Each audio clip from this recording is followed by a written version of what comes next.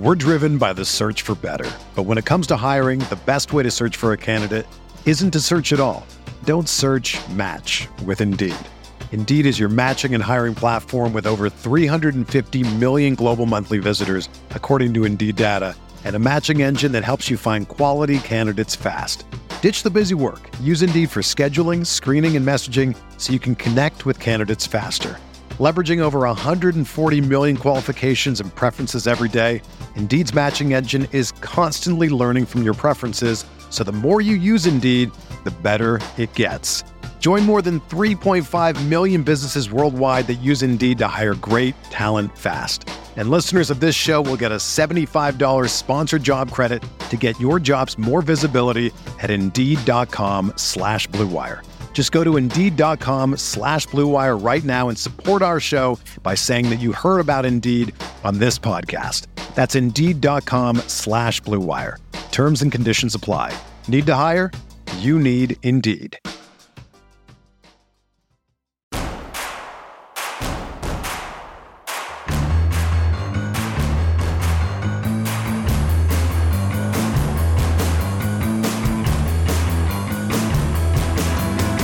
From your favorite source for Chicago White Sox talk, delivering news, interviews, analysis, and more.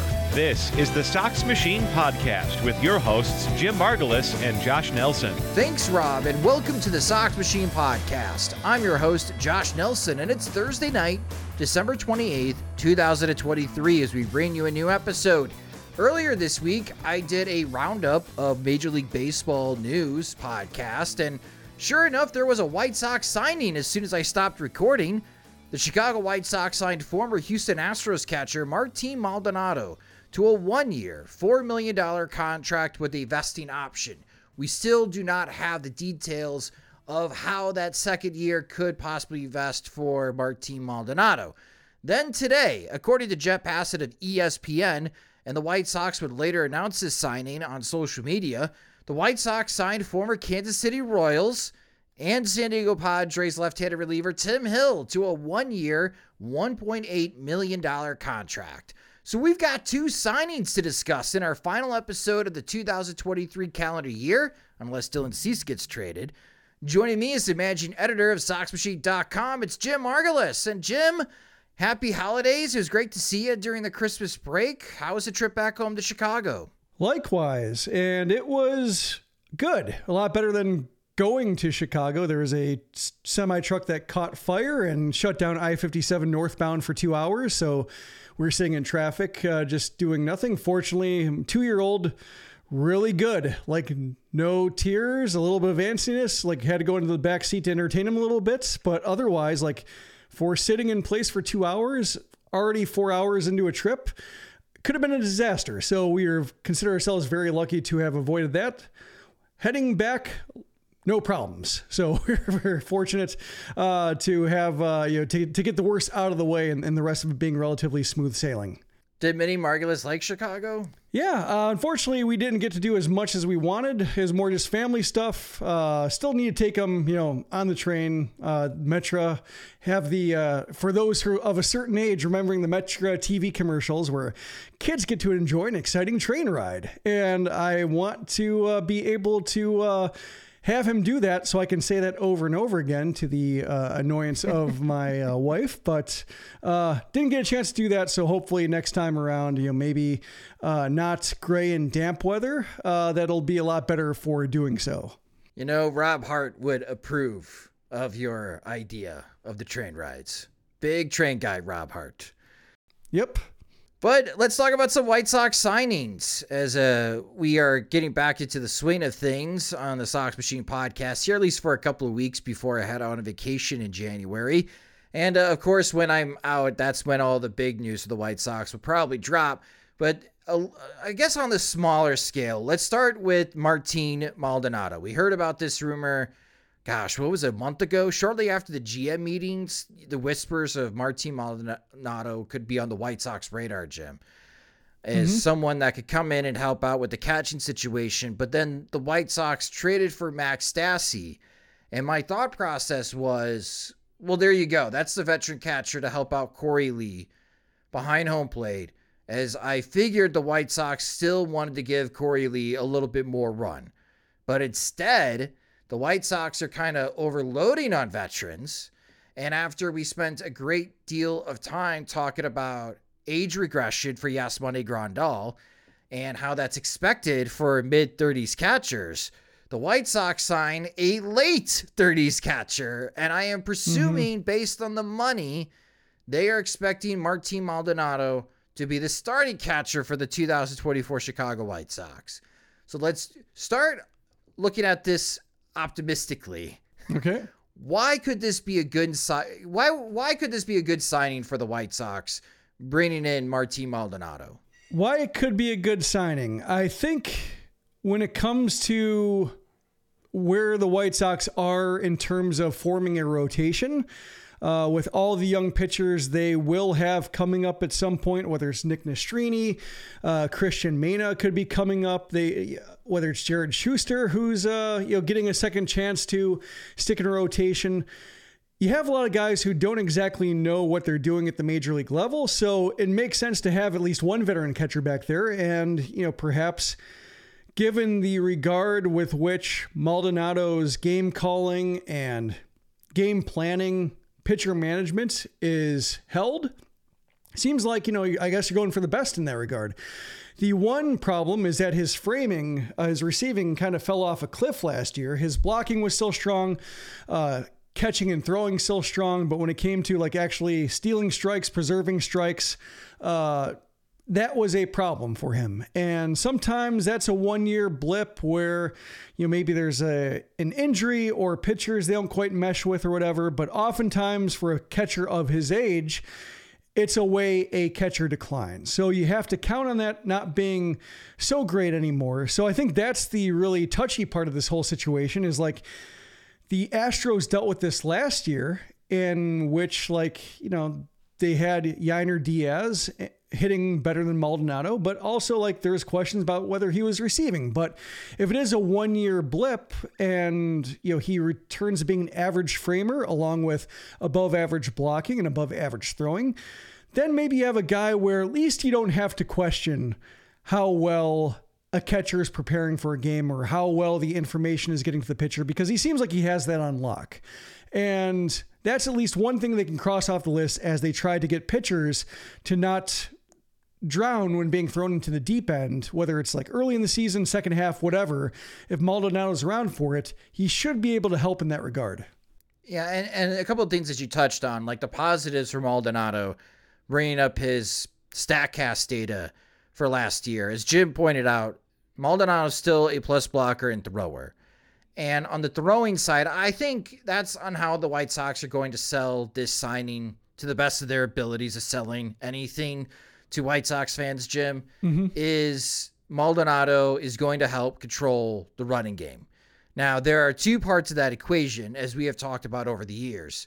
Yes, the catcher behind home plate can make a difference, but more or less, especially with the new rule changes, base runners are stealing off of the pitcher, especially when there's 3 throws over to a base when it comes to pickoff attempts. So Maldonado is still better at age 37 that Corey Lee demonstrated throwing behind home plate. And what's fascinating about Maldonado, one of those, because I always ask, can old dogs learn new tricks? Can old baseball players learn new methods as they continue their careers?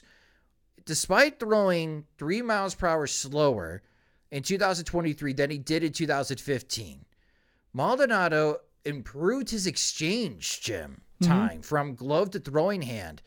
And this is incredible. He's down to 0.66 seconds on average. Maldonado is exchanging the ball as he receives it and gets into a throwing position. And that was the quickest at age 37. That is the quickest Maldonado's ever been on the exchange. So even though he's an older catcher, he was learning a new trick on how to continue his pop time, which is still well below 2 seconds. It's around 1.9 seconds, and that 1/10 of a second could be a big difference in controlling the running game, especially with stolen bases or steal attempts at second base. It's still on White Sox pitchers, though, Jim, to be able to hold those base runners. But, man, when you look at the StatCast data, Jim, I think we need to talk about the framing. Mm-hmm. This is where I've got questions. Like, I understand Maldonado, much better blocker and thrower than Corey Lee or whoever the White Sox have internally. I get that. But, man, Maldonado's strike rate was 41%. And that's my concern, Jim. Like, you already have a group of White Sox pitchers that loved to walk hitters last year. Mm-hmm. I don't think Maldonado makes that particular issue any better. Yeah, that's the point of tension with this whole signing. And that's my biggest concern is, you already saw with the Scott Merkin article I linked to in the post, Chuck Garfine's tweets getting really excited about what Maldonado can bring to the White Sox. And we've seen this before with Adam LaRoche, with Yonder Alonso, with Alex Avila, like when they came to the White Sox leadership.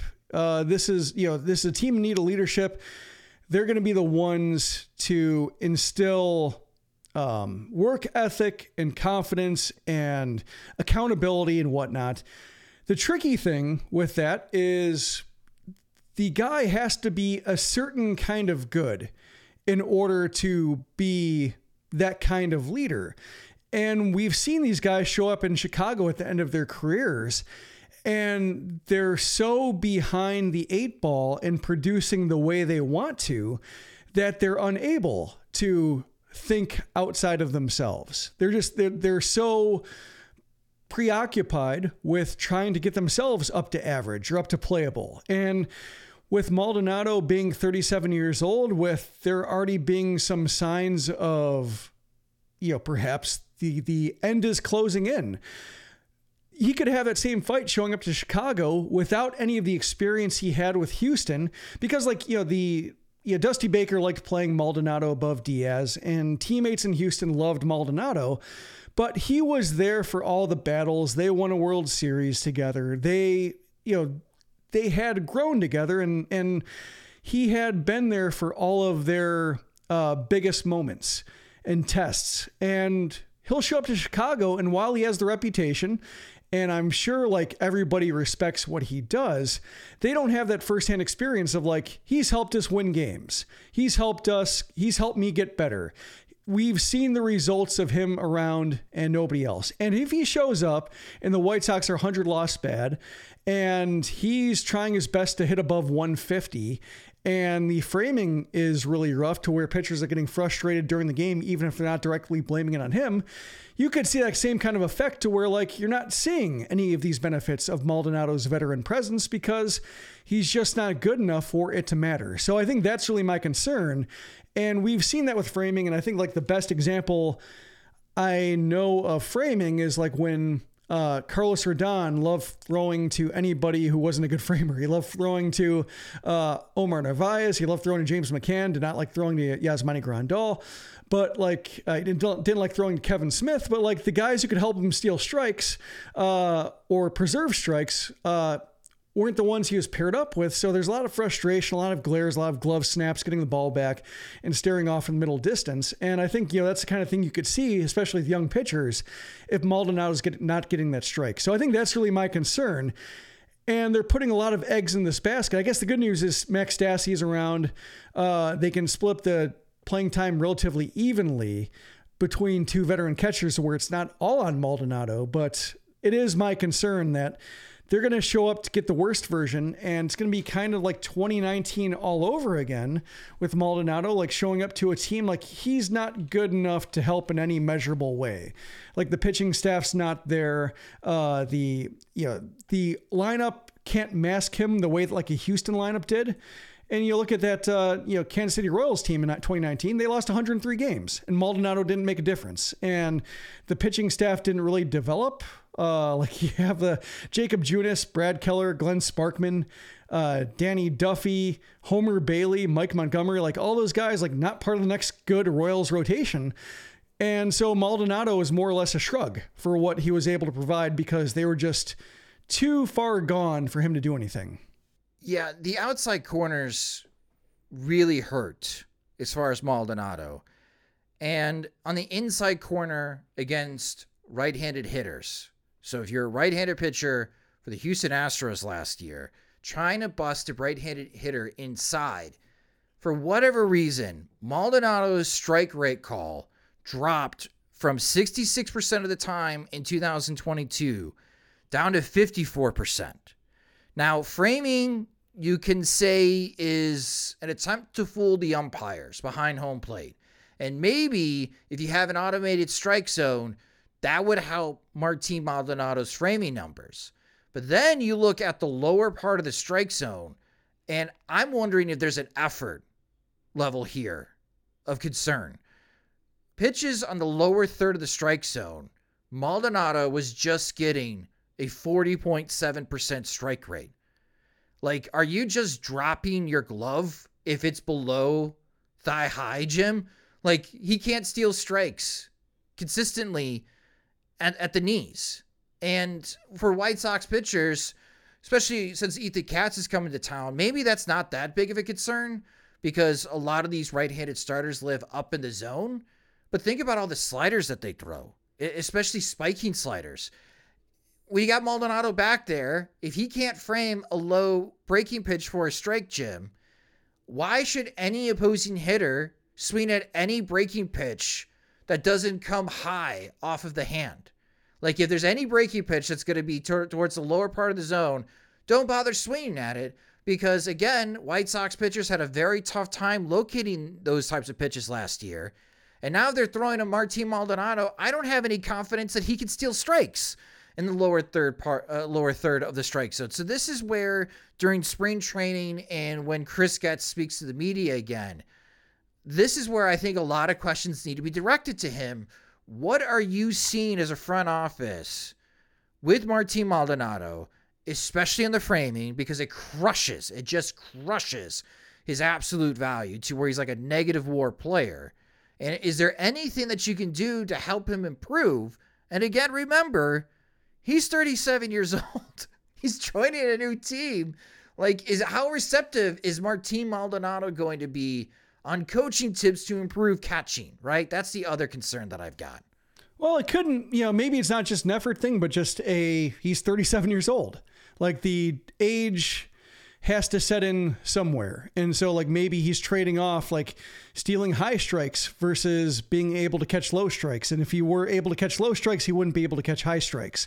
Like, he's logged a ton of time. He's played over 100 games 3 years in a row. Like, he's been the primary point person all this time. And, like, it's got to show up somewhere in his age or just like his production. So, like, I would necessarily think it, effort, because that's kind of like infers like a character shortage, and that doesn't seem to be the case whatsoever. I would just be like Occam's razor.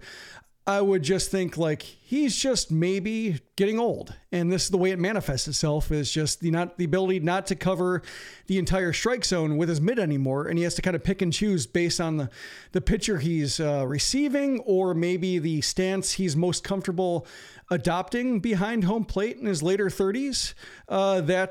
Something's got to give. I guess, but I just wonder if I'm going to have to watch some film of Maldonado. On the effort thing, like, my perception is that he just gives up. As the pitch is traveling down the tunnel, if he thinks it's just too low to be a strike, that there's not much of an effort to frame that pitch in the strike zone.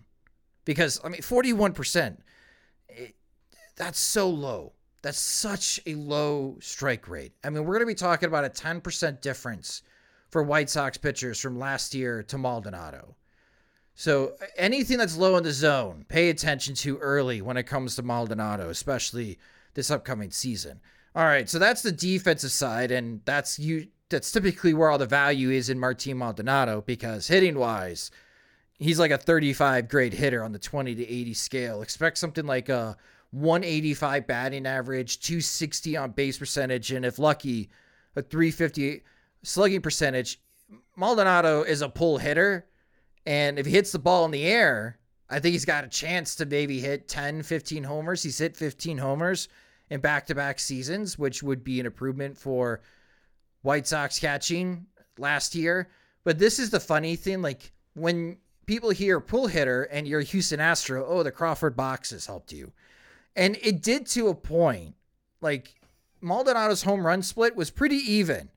between home and away, but home against right-handed pitchers, which Maldonado cannot hit right-handed pitching at all. His OPS was 500. Away against lefties and righties, Maldonado's OPS was 564, 571. So those three splits, Maldonado below 600 OPS. But hitting in Houston against left-handed pitching, Maldonado's OPS over 1,000.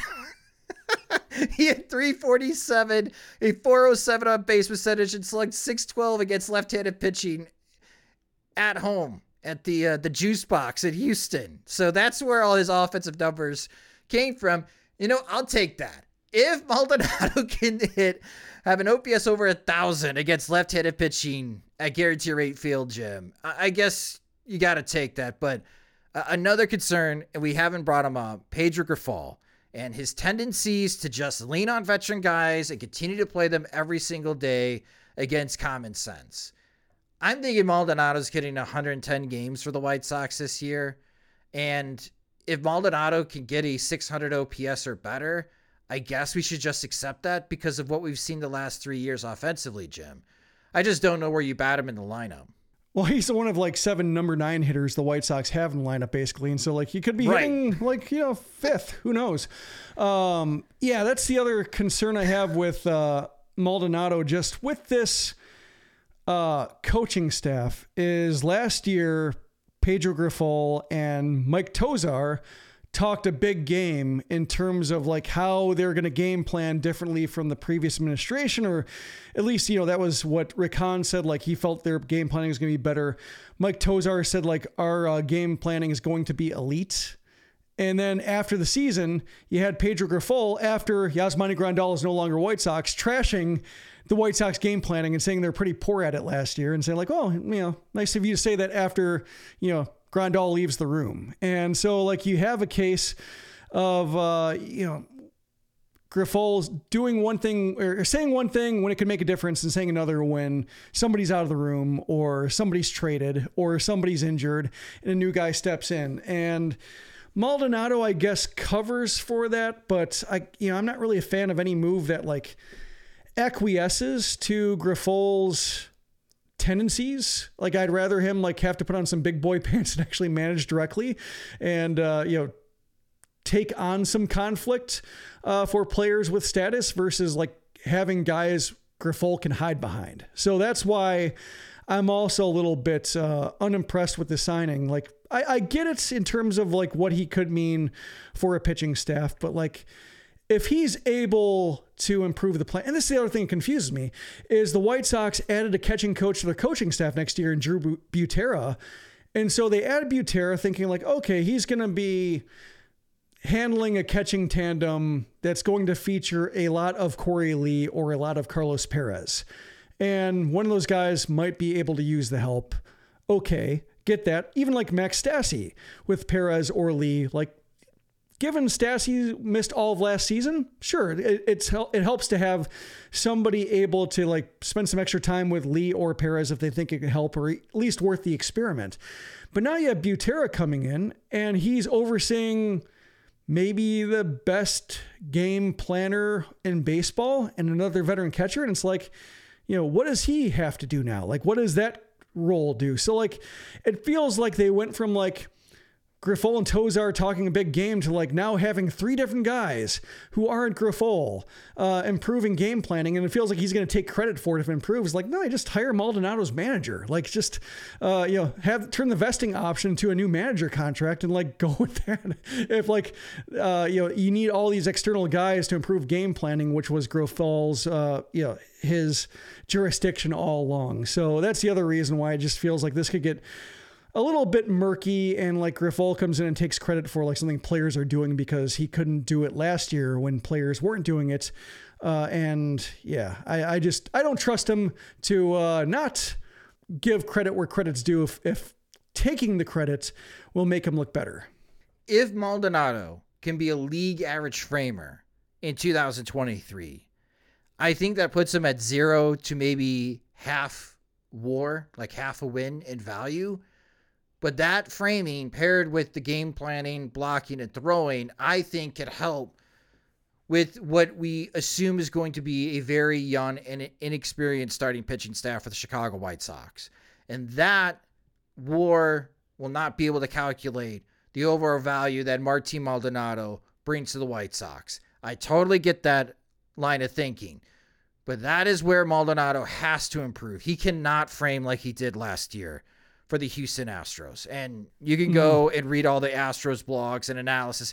Part of the reason why Dusty Baker retired, because he just couldn't handle the criticism. And this was a huge point of criticism from Houston media to Dusty Baker. And why is Martin Maldonado playing so often?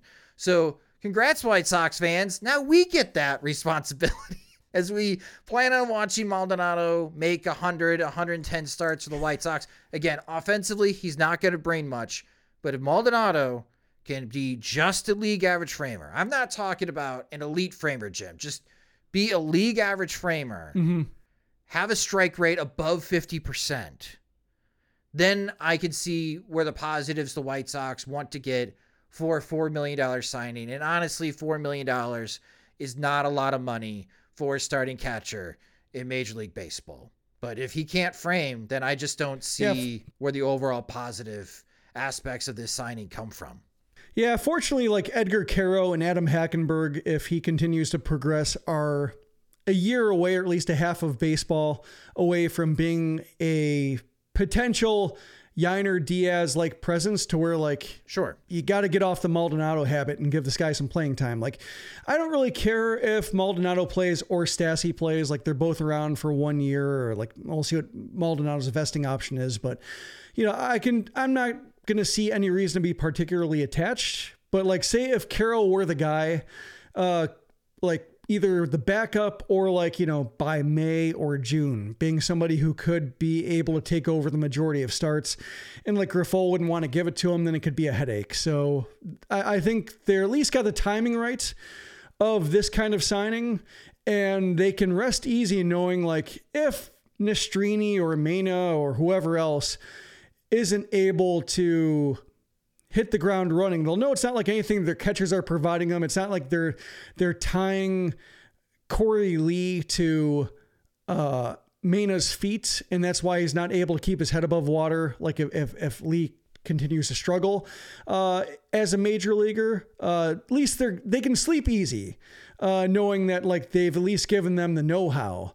But, you know, as I mentioned with, like, the 2019 Royals, it could just be like the talent deficit is too great for Maldonado to matter. And afterwards, like, you'll have people saying nice things and people saying this is what he did, and you might not be able to tell a difference. And you just have to smile and nod and say, okay. Edgar Caro, please. And hopefully they're ready to turn the page if the page needs to be turned. You know, if they don't turn that page, then again, it's just another detriment to Pedro Grifol as a Major League Baseball manager. And he's already got plenty of X's next to his tenure, even though it's just been 1 year with the White Sox. But I understand your concerns, Jim, and I think they are valid concerns. Martin, just frame better, buddy. Just frame better, and I think the White Sox can get some positivity out of this signing. Let's talk about the second White Sox signing after a quick break from our sponsors. We're driven by the search for better. But when it comes to hiring, the best way to search for a candidate isn't to search at all. Don't search, match with Indeed. Indeed is your matching and hiring platform with over 350 million global monthly visitors, according to Indeed data, and a matching engine that helps you find quality candidates fast. Ditch the busy work. Use Indeed for scheduling, screening, and messaging so you can connect with candidates faster. Leveraging over 140 million qualifications and preferences every day, Indeed's matching engine is constantly learning from your preferences, so the more you use Indeed, the better it gets. Join more than 3.5 million businesses worldwide that use Indeed to hire great talent fast. And listeners of this show will get a $75 sponsored job credit to get your jobs more visibility at Indeed.com/Blue Wire. Just go to Indeed.com/Blue Wire right now and support our show by saying that you heard about Indeed on this podcast. That's Indeed.com/Blue Wire. Terms and conditions apply. Need to hire? You need Indeed. Another day is here, and you're ready for it. What to wear? Check. Breakfast, lunch, and dinner? Check. Planning for what's next and how to save for it? That's where Bank of America can help. For your financial to-dos, Bank of America has experts ready to help get you closer to your goals. Get started at one of our local financial centers or 24/7 in our mobile banking app. Find a location near you at bankofamerica.com/talktous. What would you like the power to do? Mobile banking requires downloading the app and is only available for select devices. Message and data rates may apply. Bank of America N.A., member FDIC. Welcome back to the Sox Machine Podcast. All right, so after a lengthy conversation of what Martin Maldonado will and will not bring to the Chicago White Sox, the White Sox make a signing to bolster the bullpen. It's not a big signing, so don't be too concerned, at least on that front. But the White Sox signed former Kansas City Royals and San Diego Padres left-handed reliever Tim Hill. And it's just a one-year deal, $1.8 million. He's 33 years old. And if you remember Tim Hill during the 2018-2019 Kansas City Royals seasons, Hill's is funky left-handed side armor, Jim. He has like the third lowest release point in Major League Baseball. So why could the Tim Hill signing be good for the White Sox? They need a lot of relievers. That's, I guess, where you can start. Really, the bullpen got whittled down to Gregory Santos and Garrett Crochet, and both of them dealt with injury issues late in the year. So, whether it's Lane Ramsey or Sammy Peralta and the cast of thousands that kind of filled in, like there aren't any fixtures in the bullpen. Like Jordan Leisure might be as like close as it gets based on the way he threw in the AFL and the reports of just what he might be able to provide, but still an open-ended mess.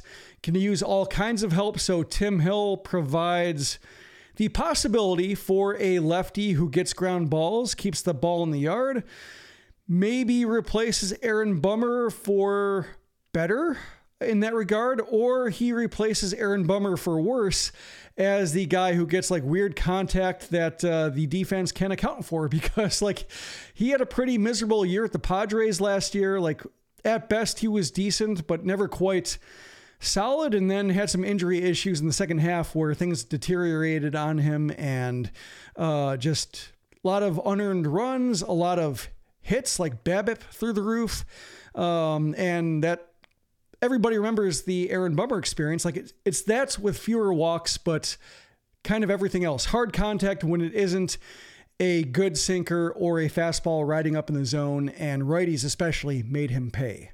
Yeah, his career ground ball rate for Tim Hill is 59.8%. So about 60% of the time, Tim Hill is generating some type of ground ball. And with the White Sox, we think improved defensively up the middle with Paul DeJong and Nicky Lopez at shortstop at second base. Maybe the White Sox could take more advantage of a left-handed reliever out of the bullpen that generates that type of ground ball rate.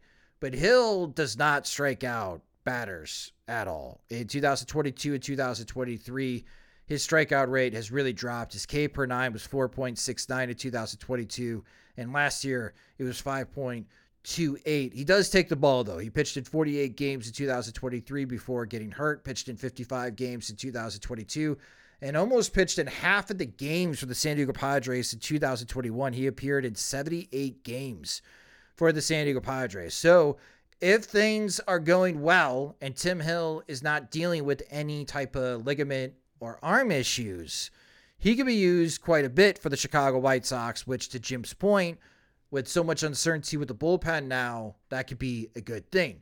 Let's talk about the concern, the ligament injury in his pitching hand. You wrote about this, Jim, on SoxMachine.com, because after the signing, I go to the Baseball Savant page to look at the StatCast data. Like, what was the difference between 2021 Tim Hill and 2023 Tim Hill? Because in 2021, Tim Hill was serviceable. And if the White Sox, along with Brian Bannister and Ethan Katz, if they could find a way to get the 2021 version of Tim Hill, he may only last half a season with the White Sox, because they could flip him at the trade deadline, as contending teams need more 6th, 7th inning type of guys. Like, I think that's the best outcome of this signing, is that Tim Hill pitches really well in the first half to merit getting traded at the deadline. But in 2021, Tim Hill is mostly a four-seam sinker type of pitcher. His average velocity on the four-seamer was 92 miles per hour. On the sinker, it was 91.1 miles per hour. Well, last year, because of the ligament injury, as Jim wrote on SoxMachine.com, Hill's four-seam velocity dropped to 90.6 miles per hour, but the sinker velocity is glaring, Jim, just 88.6 miles per hour. And even though he gets some of the best extension in Major League Baseball with his unique windup, Jim, that 2.5 mile per hour drop is resulting in why opposing hitters had an OPS over 900 against Tim Hill in 2023. So with Maldonado, we talked so much about we got to focus on the framing numbers in order for any positivity from that signing. I think we got to pay attention to velocity for Tim Hill, because if he can hit 91 again with the sinker, maybe he can go back to his 2021 self, Jim. But if he doesn't, it's just $1.8 million. It's not a lot of money in baseball terms, but Tim Hill could have just been a non-roster invitee. You did not have to guarantee money to a pitcher like Tim Hill. Yeah, I guess there is some solace in the fact that, like, when you look at his pitch velocity during the season, like, it did drop off, at least with the four-seamer, it dropped off pretty dramatically in the second half as he was dealing with those finger ligament injuries. It was the ring finger in his left hand. So you could point to the injury and say, like, yeah, some age was setting in, or at least some velocity drop, but really, like, it was severe because he was dealing with something that needed to be surgically repaired, and it wasn't until the end of the season that he actually got that taken care of. However, the sinker velocity was down all year, was, between 88 and 89. So, like, that's not great. Also, the White Sox track record with guys who had season-ending surgeries.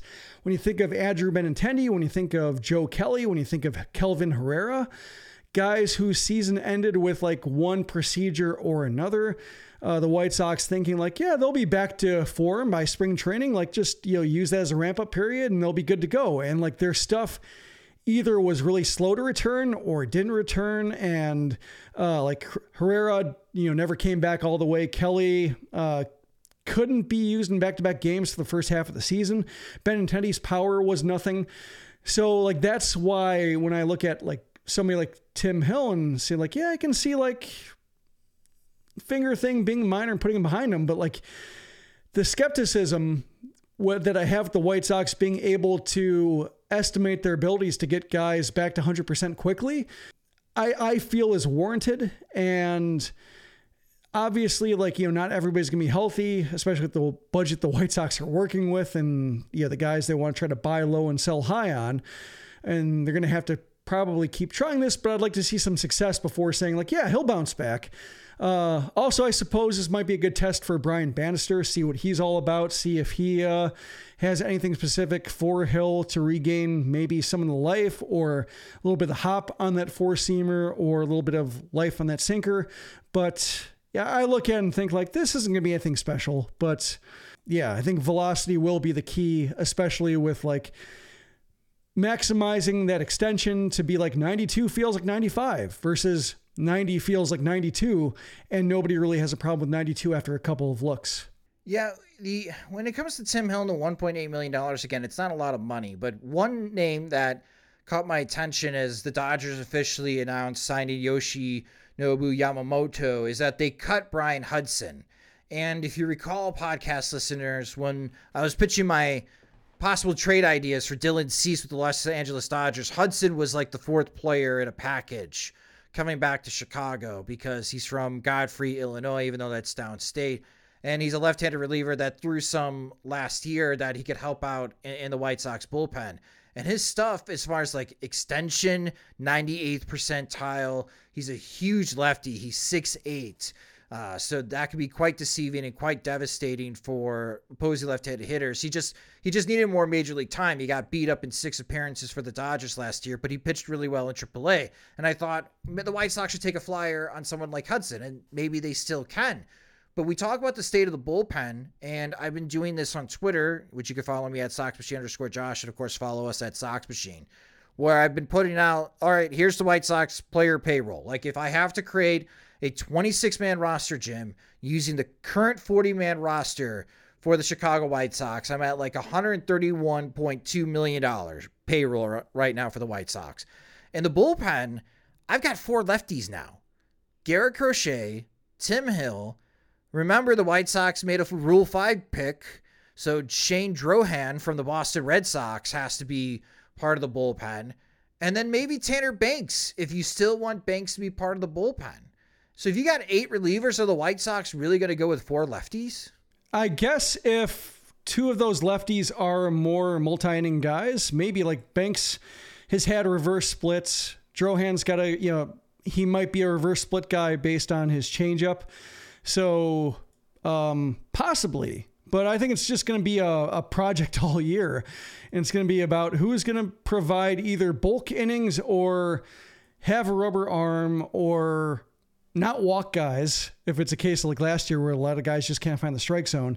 So I would think like when it comes to the handedness mix, as long as they're not like all sweeping slider lefties that don't feel comfortable coming over the plate to righties, then you might be able to get away with it. But yeah, it is a case where who knows, like in terms of like what this bullpen is going to look like at the end. It could be like a week to week project to where just a lot of shuttles and revolving doors between Charlotte and Chicago and really putting that option, maximum to use, the 4 option limits for pitchers because of just how many fresh arms they're going to need and how many guys just won't be able to hack it.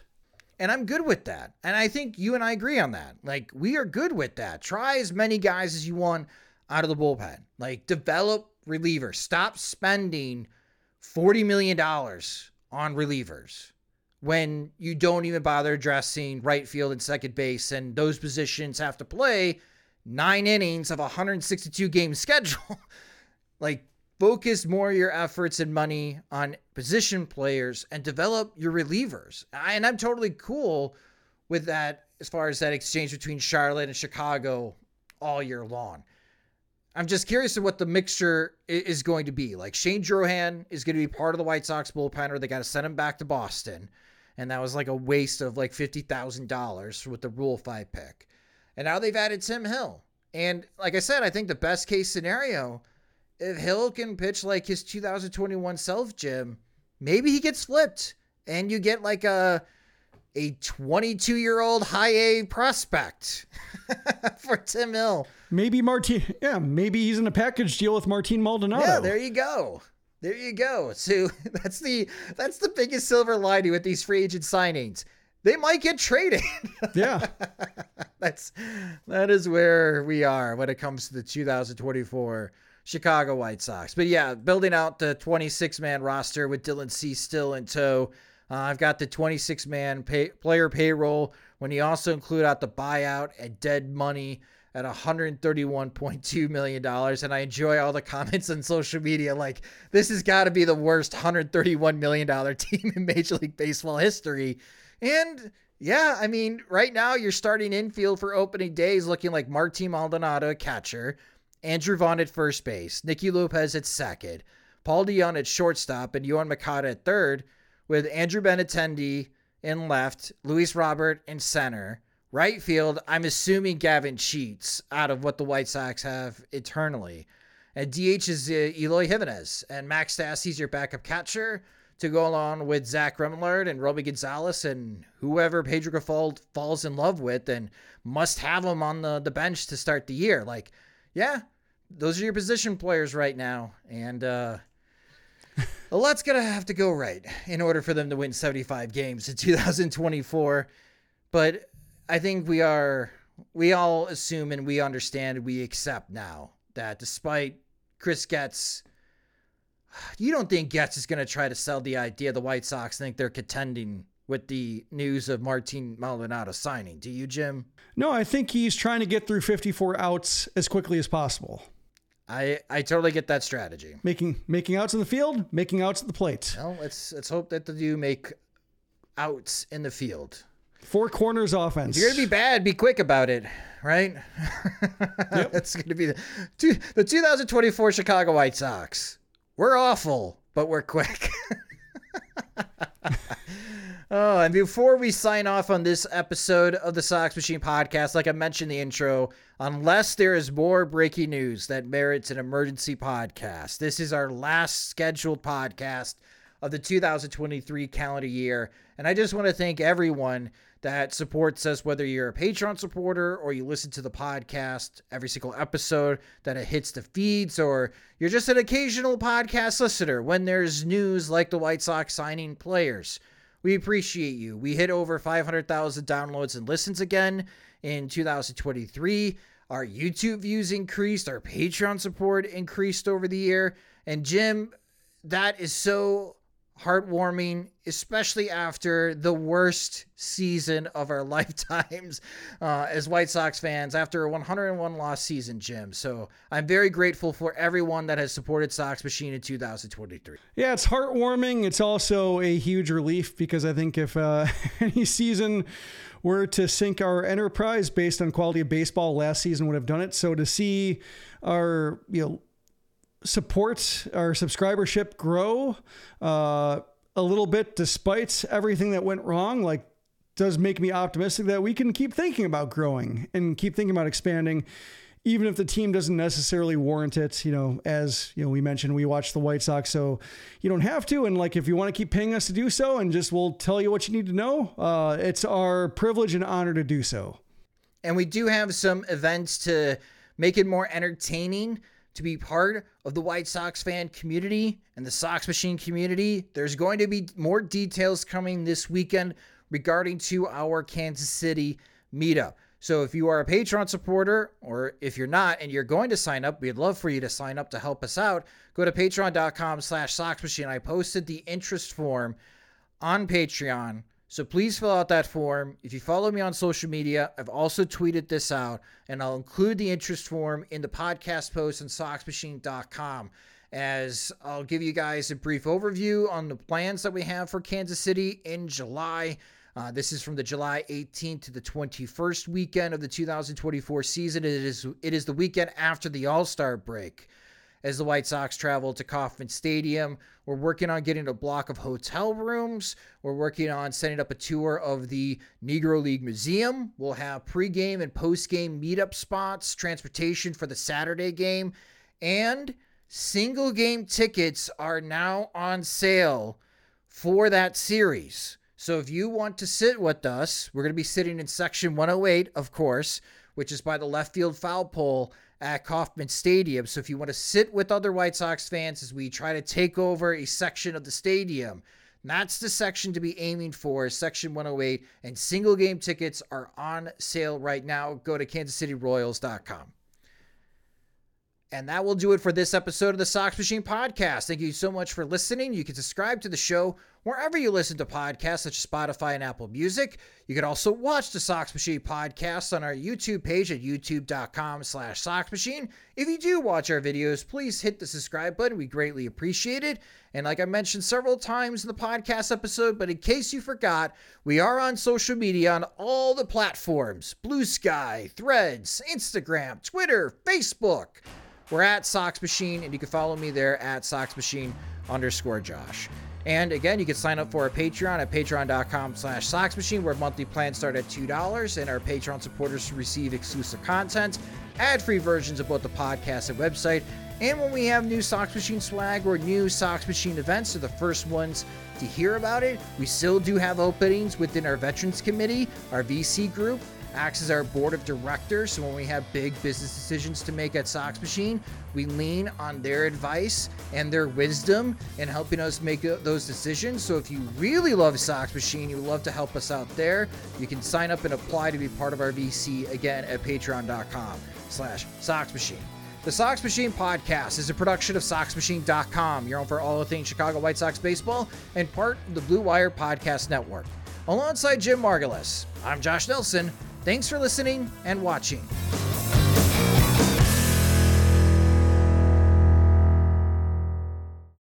Without the ones like you, who work tirelessly to keep things running, everything would suddenly stop. Hospitals, factories, schools, and power plants, they all depend on you. No matter the weather, emergency, or time of day, you're the ones who get it done. At Grainger, we're here for you with professional-grade industrial supplies. Count on real-time product availability and fast delivery. Call, click Grainger.com, or just stop by. Grainger, for the ones who get it done.